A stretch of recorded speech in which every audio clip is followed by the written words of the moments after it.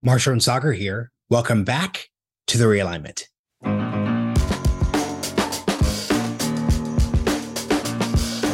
Hey everyone, welcome back to the show. Sagar and I are excited to bring back previous Realignment guest, Scott Galloway. He has a new book out today. It's called Adrift, America in 100 Charts. We also spoke with Scott back in December 2020, so if you enjoy this episode, you definitely enjoy that old one as well.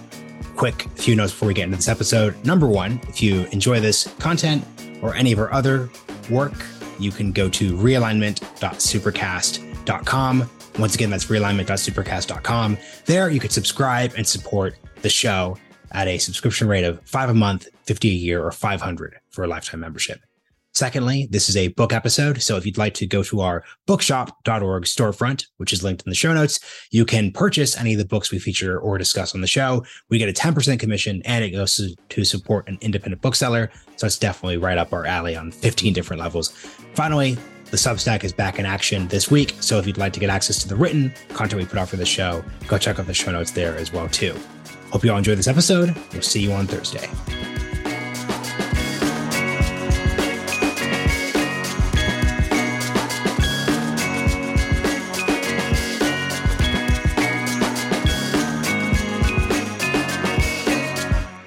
Scott Galloway, welcome back to The Realignment.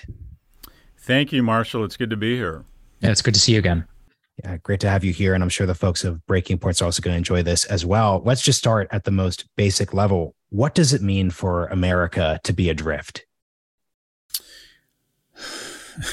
It's the questions you're going to get that are the hardest. I think that a lot of the things that ail us can be fixed. I don't think we're lost. But I think that it's going to take, we have very clear issues and that we've lost some of our mooring. I think our connection to each other, I think our appreciation for what it means to be American, I think a recognition that we need to reinvest back in each other in America has diminished. And as a result, we're adrift. And a quick follow-up on that. Adrift suggests, to your point, unmoored. When was the last time do you think we were moored as a society? That's a tough one. I'm not sure if I had to go to a specific time or unmooring, it would be in the early 70s, where up until that point, wages had kept pace with productivity. Every time productivity through innovation or a peace dividend or DARPA, or whatever it might be, or manufacturing, whatever, assembly line technology, our middle class, as buttressed by wages, shared proportionally in that productivity. And then something strange happened in the 70s. And I don't know if it was shareholder activism. I don't know if it was this kind of Friedman, what I refer to as sociopathic economics, where we decided to just optimize everything for shareholder value. And wages just flatlined for 50 years. While productivity skyrocketed. And that trillions of dollars of surplus value in between wages and productivity has all accreted to what we'll loosely call the shareholder class, of which 90% of the benefit has gone to the top 1%. So the unmooring, if you will, if you were going to try and there's a lot of things, but I think if you were going to try and distill it down to one event, it would be somewhere in the 70s when we decided to optimize for shareholder value versus the middle class.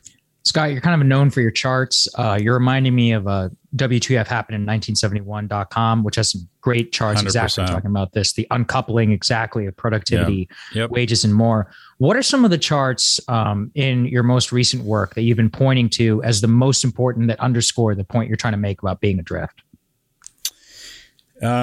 Something I don't think so what we're talking about gets a lot of attention, and a lot of economists talk about the same thing. And I've been to the site you're talking about. There's a chart put up that's based on Pew Research of a teen survey and survey of young adults. When you're walking down the avenue that is America, 1 in 3 men under the age of 30 have not had sex in the last year. And you hear the word sex and it fires all these neurons. But what that means, in my view, is that sex is a key component or step to what is the elemental foundation of any society, and that's a relationship. And I worry that a lot of young men are not attaching to relationships. And I think young men especially need guardrails, and they need a girlfriend, a parent, a partner, a job that says, put on a clean shirt, Don't get high or drink during the week. Be kind. Learn how to read a room. Recognize that no one owes you a living and you have to work for things. And I think a lot of young men are adrift, for lack of a better term, and that young men are failing. In the next 5 years, for every one male graduate from college, there's going to be 2 female graduates. So double the number of female graduates, college graduates. 7 in 10 high school valedictorians are girls.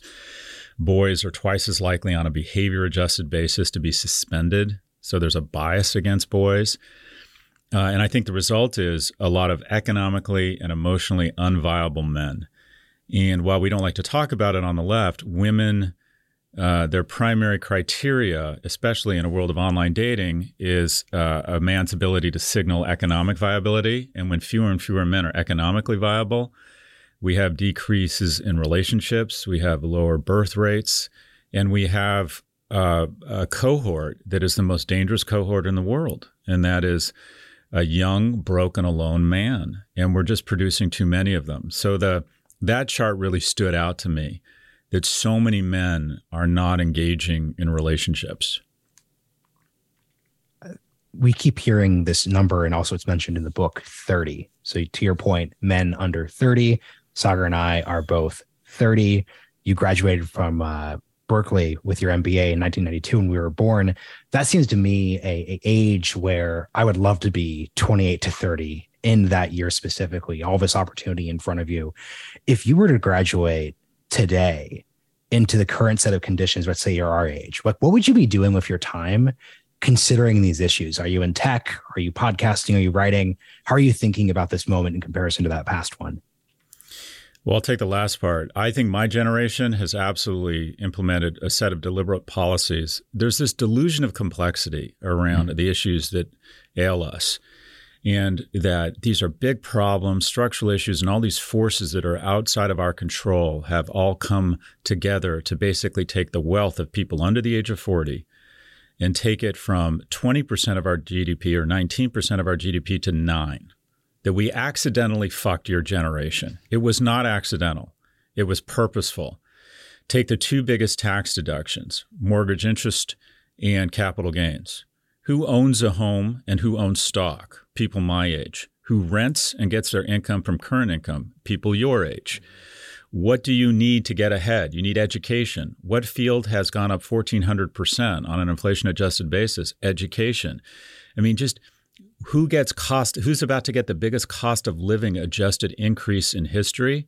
Social Security recipients who happen to be old people. Who gets bailed out during these crises? Old people. It just goes on and on and on about everything we do is to affect a transfer of wealth from people your age to people of my age. So first off, there's just more headwinds in your face than there was in my generation. To be born in 1964, a white heterosexual male in California meant you got near free education from UCLA and Berkeley. My total tuition from UCLA undergrad and Berkeley grad was $7,000. In addition, it was accessible. The admissions rate at UCLA when I applied was 76%. Now it's 6%.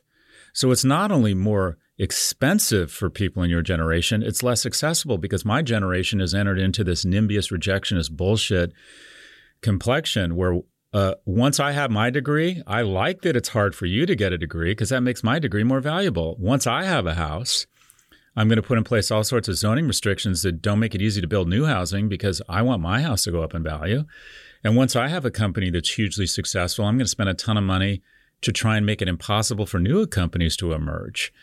So we have this deliberate transfer of wealth from your generation to my generation. So the first is we absolutely need to say, okay, this has happened. We decided it could happen. So we need to unhappen it and not throw up our arms and say, oh, we can't figure this out. In terms of where I would go, I think about this a lot. Advice to young people. One, I would get to a city. Just you want to have the winds at your back. Yeah, it's just much easier. I don't know if either of you surf, but occasionally I'll surf somewhere where there's an incredible offshore breeze and perfect waves, and I talk myself into believing I'm a good surfer. No, I'm not. You're a great surfer because the perfect conditions, and then I surf in real waves, and I realize I don't know how to surf.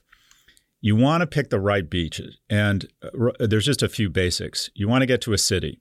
2/3 of economic value or increases in economic value are going to happen in 20 super cities over the next 20 or 30 years. Even with COVID, you'd rather be good in a city than great in a smaller city. You want to get certified. For all the criticism that people don't own college, it's a defense mechanism to make them feel better about the fact that they're being rejected or can't afford it. It's still the graduates of my class at Stern, the average salary is $212,000. Wow. That's the average, meaning someone if is only making 110 at a nonprofit, there's someone making 300, and these kids are 28, 29. So college, especially at elite universities, is still paying off. I would focus a lot, this sounds strange, but on mental and physical toughness. Try and work out 4 or 5 times a week. I think it makes you less prone to depression. It makes you feel better about yourself. It makes you more confident in the pursuit of mates. It gives you the endurance. When I worked at Morgan Stanley right out of UCLA, I wasn't as well educated as the rest, not because UCLA wasn't a great institution, but because I spent the majority of my 5 years smoking pot and watching Planet of the Apes. I just was not as skilled as my peers. So I decided every week, Tuesday morning, I'd go to work and I wouldn't leave till Wednesday night. I'd work through the night. I would work 36 hours straight. And I got a reputation as that crazy guy who rode crew at UCLA who used to come in every Tuesday morning and leave Wednesday night. And it sent a signal that I was there to play. And I could do it. I didn't have a wife. I didn't have dogs. I had nothing going on. And I was physically really strong. And I was mentally strong, mostly from playing sports. And I think I think young people want to figure out a way to lift heavy weights and run long distances in their mind and in the gym. I think physical and mental toughness, really pushing yourself while you're young, is incredibly powerful. And then I think trying to take a certain amount of your day to invest in relationships really efficiently. Quick text messages. I admire you. I was thinking about you. I thought what you did today in that meeting was really impressive. So education, getting to a city, physical and mental strength, trying to guess which category. Anything near processing power or software is probably going to, anything around fintech. I think probably the greatest disruption or an interesting place to be would to try and position yourself at the intersection between technology and healthcare, the largest industry in America that I think is just so ripe for disruption. I would have said that about education, but I keep waiting for the disruption and it keeps not happening.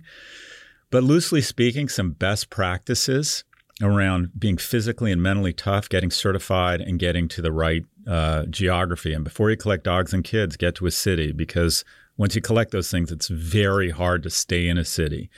And also, and it sounds very boomerish, give up the notion of balance. You can have it all. You just can't have it all at once. Mm-hmm. And everybody knows somebody who makes a shit ton of money, has great relationships, is in good shape, has a food blog, and donates time at the SPCA. Assume you are not that person. I did nothing or pretty much nothing but work in my 20s and 30s. It cost me my hair, it cost me my marriage, and it was worth it. I have a lot of balance now. And the reason I have balance is because I have the economic freedom to have balance, because unfairly, your career trajectory at your age, at 30, is unfairly important. Because it's like a rocket. The soup to get out of the atmosphere, the amount of fuel you have to burn to get to out of inner space, because it's so thick, is you have to burn so much fuel. And then once you get to a point where you have some money to invest, a reputation, contacts, some credibility, if you can go into space with that trajectory, I just get further faster on less fuel than you do right now. Right. But God, get out of that inner space, and there's just no getting around it. It's just a lot of work. It gets more competitive every day. I don't know anybody that wasn't smart enough to inherit wealth, or wasn't smart enough to inherit wealth, that is really successful, that hasn't had a 10 or 20 year stretch where they were really burning it from both ends. Mm-hmm. Quick follow-up on this. So Scott, you know this, I'm sure listeners know this, Stern is an incredible school. When I'm thinking about folks who are struggling with college right now, I'm thinking of a person who went to second or third tier directional state university, or even a private college, and has just too much debt. during their 20s in search of something that wasn't really going to be there. What would your advice be to folks who are kind of trying to treat this moment as a reset point, considering maybe you got some student debt written off, all those different things? Yeah, there's no doubt about it. The transfer of wealth of $1.5 trillion from middle-class homes to universities in the form of student debt, some of it's still worth it. I mean, when I was going to school, I borrowed money to get through undergrad. I borrowed money to get through grad. It was just a no-brainer. It was just a good deal. And what universities have done is they've captured that surplus benefit. They've taken it back. And to borrow $100,000 to get a history degree from a tier 2 university for the first time, it's not entirely obvious that that's going to work. And to shove paperwork in front of an 18-year-old man or woman with a big university logo behind that person and have them sign paperwork, there's just no getting around it. Some of it's predatory. In terms of an individual who is having some debt forgiven, I think the same thing applies. This is a chance to be, once you get certified, I mean, there's a few things. One, we're talking about, I'm very economically driven. I grew up with no money. I thought I did a decent assessment of America, and I said, economic security is really important to me. It's just paramount to me for a lot of reasons. And by the way, that's not the playbook for a lot of people. A lot of people have decided they don't want to live to work. They want to work to live. They're going to move to a lower cost region. They're going to live modestly and have nice lives. There's nothing wrong with that. My playbook was I wanted real economic. I wanted to pursue wealth. And the algebra of wealth is, I think, pretty straightforward. And that is a focus on a talent. Not what is your passion, but what is something you are good at naturally and you think you'll become great at. And invest the 10,000 hours in the requisite bullshit and grit or overcoming bullshit. The corporate world is totally unjust. Get used to it. Have the resilience to put up with it. Try and become outstanding at something. I don't care what it is. And then once you're outstanding at something, you'll start to make money from it. And then live like a stoic. Try and figure out how little money you can spend. My junior and senior in college, I didn't have any money. There was every summer I used to go on this thing where I would just eat top ramen and bananas and milk, and I would try and put on 10 pounds of muscle, and I would try and spend less than $70 a week. That was my budget outside of my rent. And it trained me, to kind of save a decent amount of money. From a very early age, I always saved a little bit of money. And you guys have seen this stuff. The power of compound interest, of course, and time is just massive. And then the other thing is, as soon as you start making some money, as soon as you start saving some money, just diversify. Just low-cost ETFs, diversification, because once you let time take over, it's just – I was you guys yesterday. I look at you and I think I'm them because there's something in our brains, because our species typically, for most of the duration of our species on this planet, we didn't live past 35. So we can't imagine ourselves older than 35. So unless I see myself in the mirror and go, Jesus Christ, that dude's old, I talk to you guys and I think we're colleagues. I think we're the same age. And it goes so fast that if you can figure out a way at your age to save, find a good job and save $1,000, $2,000, maybe if you're killing it, $3,000 or more a month, in an instant when you're my age, even if you don't kill it, even if you don't sell your podcasting company, even if you don't join Salesforce and get a shit ton of options, you're still going to be financially secure. And financial security is just so important because kids in low-income households have higher standing blood pressure. The majority of divorces are filed by women, and it's usually economics involved. People think the number one source of divorce is infidelity. It's not. It's something related to a financial breakdown in the household. Usually the man loses his job, has an emotional breakdown, or his business goes out of business. So we don't talk about it because it feels crass. But I think being very focused on the algebra of how you get to economic security, and a key component of that is at your age, and I don't know your situations, but putting yourself in as many situations as possible and taking uncomfortable risks around finding a mate. My wife, I met at the Raleigh Hotel at the pool, and I walked in and I saw this woman, and she was with another woman and a guy, and it was the middle of the day. And I said, before I leave here, I'm going to go over to this strange woman sitting with another girl and a guy and introduce myself and try and get something going. And I've done that several times and immediately gotten vibe like, get the fuck away from me. And that's humiliating. That's humiliating. But occasionally, and even more often than not, because most people are kind, they'll start a conversation. And now my oldest boy's middle name is Raleigh because I took those uncomfortable risks. The most important decision, the most important thing in your life will be finding a great partner. Someone who loves you, someone who's kind, someone who you really want to have sex with, someone who is economically responsible. Everything is a little harder or a little easier with the wrong or the right partner. And so at your age, you want to be accepting invitations to dinner parties. You want to be expressing interest in people, even when you risk some level of humiliation or embarrassment, and giving yourself as many opportunities as possible such that you can find what is, again, the elemental foundation of any society, and that is a productive relationship with someone else. This is great to hear because we're actually old compared to most of the people who listen to the podcast. So it helps even more.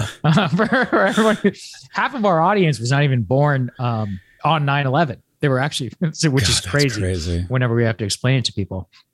I think what I want to dig into, which is kind of interesting, is whenever I hear you talking, I'm hearing a combination of like Dave Ramsey, Jordan Peterson, a lot of other elements of like the quote unquote manosphere. And much of it codes right in today's politics. Mm-hmm. You have been able to do all of this while maintaining your, I don't know how exactly you would describe yourself, like socially left, like progressive leaning, but market oriented. Why do you think it's important to try and normalize this message across political spectrums? Well, I've been called the progressive Jordan Peterson. Cringe. Don't embrace that brand. Yeah, please don't. Please don't. Yeah. Look, I think a lot about masculinity and what it means to be a man. And by the way, I don't think masculinity is the domain of people who are born male. Sure. I think a lot of women demonstrate wonderful. I think of masculinity as it's an invented construct, but I like to define it. And the best definition I can come up with is acquiring the skills and strength such that you can protect and advocate for others. That's when I feel like a baller. If I have these skills to advocate for a child that isn't mine, if I can plant trees, the shade of which I will not sit under, that's when I feel like fucking Tarzan. That's when I feel like I mean something and I'm a man. And I think that's what men should be aspiring to. And I think that masculinity and toxicity have been inappropriately conflated because of some really terrible behavior. But I think it pays to be aggressive. I think it pays to be strong. I think and why do you do this? Why do you aggregate strength? Why do you aggregate wealth such that you can protect others? And I think that these are, on the far left, we've decided that masculinity is somehow a bad thing. No, it's not. It's a wonderful thing. And what I don't like about some of the manscaping is it feels like we're victims, and somehow it tends to feel like thinly veiled misogyny. It is, yeah, right. And that it's not your fault. No, if you're in your mother's basement vaping and you're prone to misogynistic content and don't believe in climate change, boss, it's you that's fucked up in the head. And and I think men have to take, I think it's a good thing to start from a place of, I'm going to take economic responsibility for my household. And that sounds sexist. And guess what? Sometimes that means getting out of the way of your partner who's better at that whole money thing and being more supportive of your partner.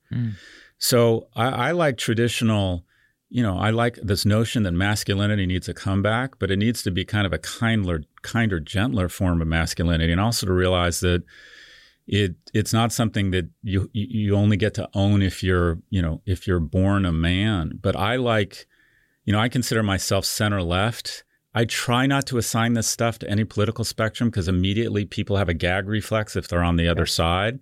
The best compliment I get it a lot, is like, I can't figure out if you're liberal or conservative. I'm like, good. I don't, why on earth are we establishing an orthodoxy?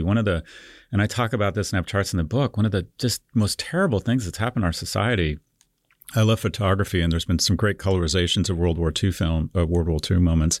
There's this outstanding image that's been colorized of a landing craft at Normandy on Omaha Beach. And these young men, average age 26, on an inflation-adjusted basis, they were making $800, and they're all like 30 of them wading into the water. Like knowing what was waiting for them on the beach, where 2 or 3 of them would not leave the beach. And I would bet none of them knew who was a Republican or a Democrat. All they're like, my life depends on this guy and his depends on me. And the fact that now 54% of Democrats with children are worried about their kid marrying a Republican is just so tragic that we immediately decide a third of people in each party think members of the other party is their mortal enemy. America has never been stronger geopolitically. We're food independent. We're energy independent. The brightest people in the world want to come here. We have the greatest capital inflows. The U.S. dollar is still the reserve currency by a long shot. But we're eating ourselves from the inside out. And this totally false notion or a lack of recognition that Americans' best allies will always be other Americans. Where did that go? So I think the connective tissue between us is just fraying. It's just so incredibly disappointing. And I'd like to think that patriotism is a renewed call for an appreciation of the blessings that it is, what it means to be American, is not a left or right issue. But some of this notion that masculinity, I hate this shit from some of these people. I won't even mention their names that are getting a big TikTok following. They refer to women as bitches and talk about manliness in the context of like having some sort of power over women. That's just fucked up in the head. That couldn't be less what it means to be a man. So I want to hit my last one, and then Sagar will, of course, pick up the TikTok reference to close us out. But I just want to ask you a question about individualism. Mm-hmm. Your articulation of what a young, possibly angry young man should do in their mom's basement, taking responsibility. I embrace that. But something you also write about in all of your work is this shareholder capitalism idea of personal responsibility and individualism. Like, you're going to drive ahead. And so you're not contradicting yourself, but can you just talk about the gray zone between those two different areas? Because I know a lot of manosphere people will say things like, well, you know what, Scott, like that guy in the basement, there used to be a job for him in a factory, and that doesn't exist anymore. So can you really just balance out the individualism versus societal forces bit here? There is a job for him. We're at full employment, and maybe watching Instagram and believing that they deserve a high-paying job or that they don't have the self-discipline to get Christ, flip on. If you have a smartphone, you can get a job. Just start making money, whatever it is. I don't care if you're, a barista. We've got to stop diminishing trades jobs. We need a massive investment in vocational trainings such that we can level up young people, especially young men. 50% of Germans have some sort of vocational certification. It's like 5% in the U.S.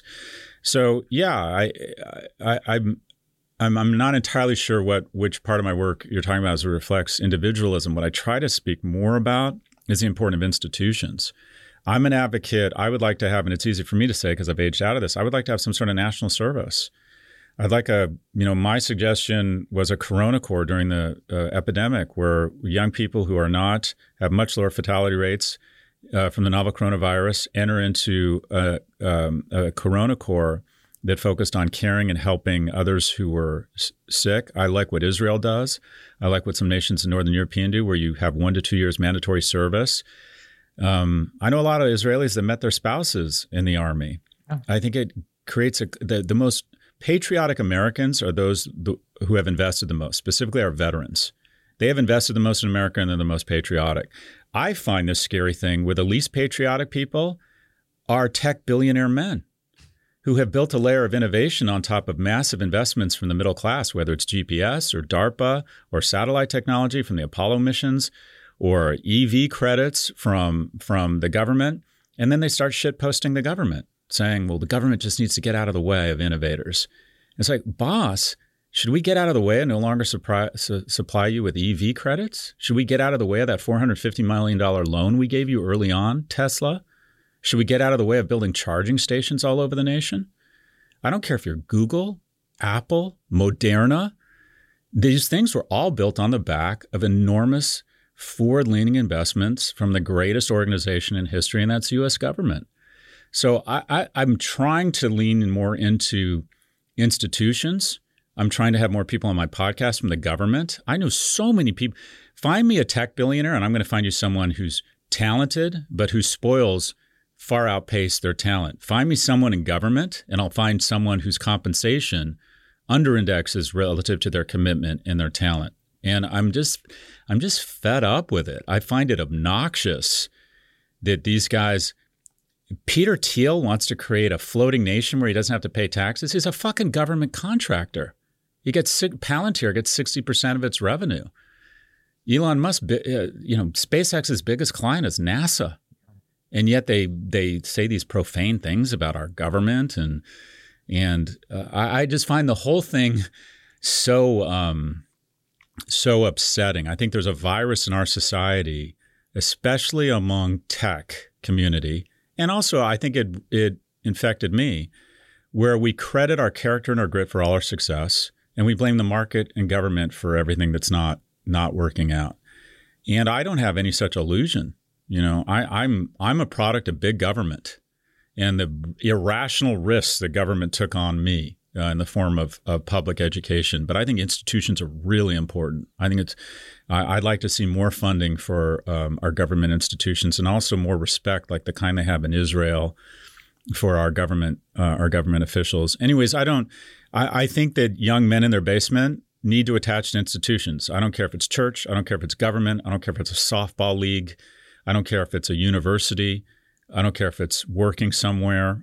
But greatness is in the agency of others. Your age, find others. And don't find them online.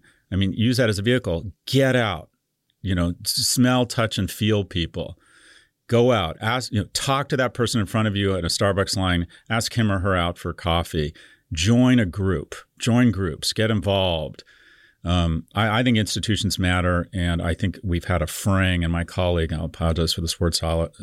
My colleague at NYU Stern, Jonathan Haidt, says that successful societies have to have strong institutions that we all respect. And I think I just find it so disappointing that we don't have more respect for our institutions. Anyways, I think I completely agree with that. Go ahead, Mark. Thing before you close us out, Sagar. I saw you tweeting, Scott, with Brendan Carr. Have him on the podcast. He's the FCC commissioner. Yeah. We had him on the show 2 years ago. Great guest. So I think that's the definition of a great government guest that you should bring on the podcast. He's coming on. That's great. Yeah. Huge because of Twitter. I said, come on the pod. Actually, he said, can I come on the pod? And I said, absolutely. He'll enjoy it. He's a good person to talk to. My last thing is on TikTok. You were at the fore, one of the people who said we absolutely need to ban TikTok in terms of American competitiveness and more. That was a couple of years ago that we had that conversation. So last couple of years, the Biden administration apparently considering it right now. Have you? I know you maintain the case, but given the updated market dominance and more that we've seen from it, what are your thoughts? So I love TikTok personally. I think it's genius. I'm addicted to it. If I got off this pod now, I could easily spend 2 hours on TikTok. I absolutely love it. The clip that's getting a ton of circulation is my clip on Bill Maher, where I said it should absolutely be banned. And I'm an attention whore, and I love saying provocative things that I know will get circulated on Twitter.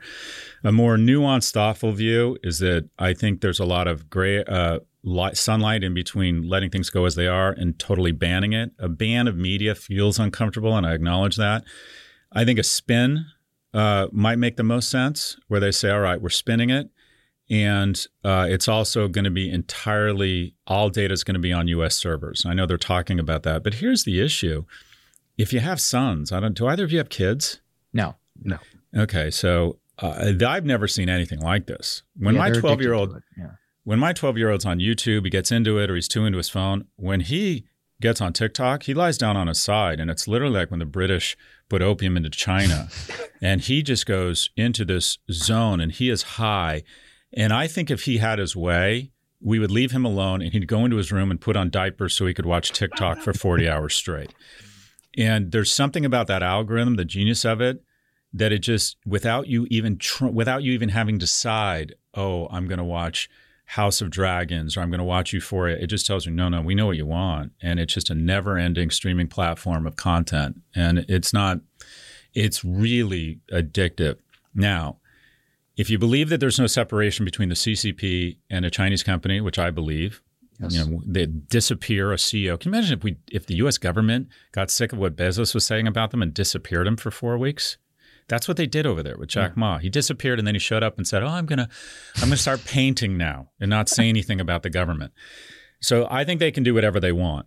Two, if you recognize that Americans, youth under the age of 18 are spending more time on TikTok now than every streaming network combined, are we comfortable with the notion that the CCP has influence over media that more 18-year-olds are spending more time consuming than any other media, with maybe the exception of YouTube? And if I were the CCP and I had an vested interest in diminishing our global standing relative to the Chinese, I would absolutely put my thumb on the scales in an elegant and insidious way on content that reflected America in a bad light and raise a generation of youth that said, you know what, our elections are rigged. Capitalism doesn't work. Income inequality is so out of control. Systemic racism. I'm not going to acknowledge the progress we've made around in our society.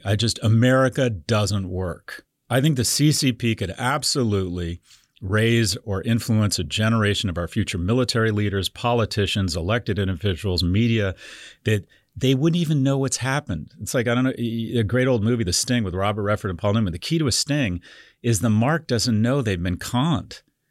I believe it's happening right now. I don't think we even know what's going on. And I think we're going to raise a generation of kids that just feel a little worse about America. That's what I would do if I were them. So I think this is fairly obvious logic.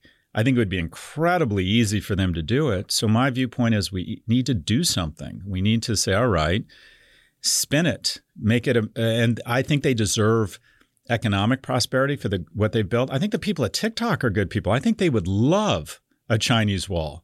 The only thing between them and their Gulf Streams and their homes in the Hamptons is the threat of CCP intervention. Right. So they would love it. Unfortunately, they can't build that wall. The CCP gets to do whatever the heck it wants with the company's domain in China. They'll put Didi out of business. They put the entire tutoring business out of business because they decided it wasn't good for China.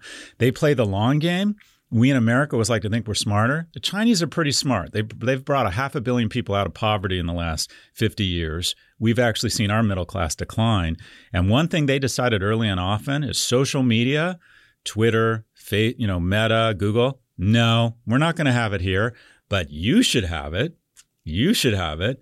And one of those companies, the most ascendant in history, that it's got to 1 billion customers faster than any platform, we might have a few engineers that can put their thumb on the scale of that algorithm, what our young people see. So I absolutely think it's an issue to be addressed. And I've been accused of being xenophobic and, rejuvenating jingoism here. I get it. I understand people's concern, but I think this is a real threat. Well, real quick, because that was a great clip, and I want to close this off from those outside critics. This doesn't inoculate Facebook and all of other tech companies in America from whatever things that they've done. All you're actually asking for is to make the relationship between TikTok and the United States much closer to the relationship between Facebook and the United States. Like that's the underlying thing here. I want to just jump off a bridge whenever folks just sort of say, but Scott, Facebook's bad too. And why aren't you talking about them? There's an entirely different legal relationship here. And I think people at this point are being purposefully, I used to be more sympathetic towards folks just saying like, oh, but I just don't understand the difference here. No, I think at this point it's just purposeful, purposely trying to misunderstand what folks like you were saying. So I just wanted to add that in there because I feel really strongly about it.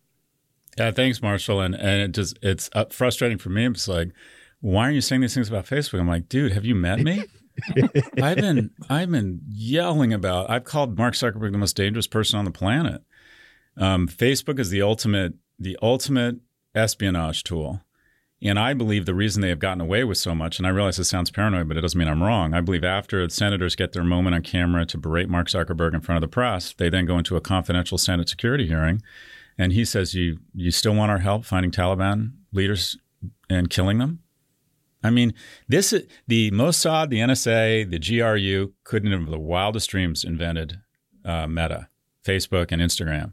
You don't think somehow we're going to find out along the lines that we found out the niece of one of these Taliban leaders was on Instagram, and that's how we GPS located this guy for a drone strike? I think that's the implicit deal we have with our platforms. And I like that. Does that let them off the hook for teen depression or for misinformation? 100% no. Should they be broken up? In my view, absolutely. Should one or more of these people, if we find out they knew about teen depression and ignored it, should they come up on criminal charges? I believe so, absolutely. But they're Americans, and they do have, just as TikTok has to answer to the CCP, but the CCP can be more efficient about it.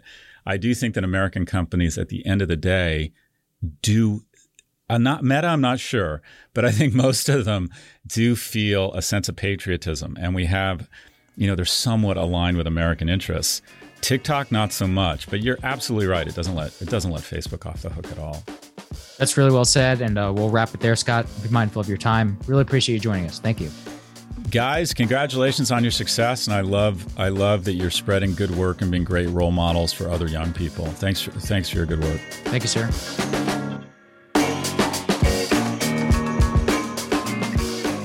Hope you enjoyed this episode. If you learned something, like the show of mission, or want to access our subscriber-exclusive Q&A, bonus episodes, and more, go to realignment.supercast.com and subscribe to our $5 a month, $50 a year, or $500 for a lifetime membership rates. See you all next time.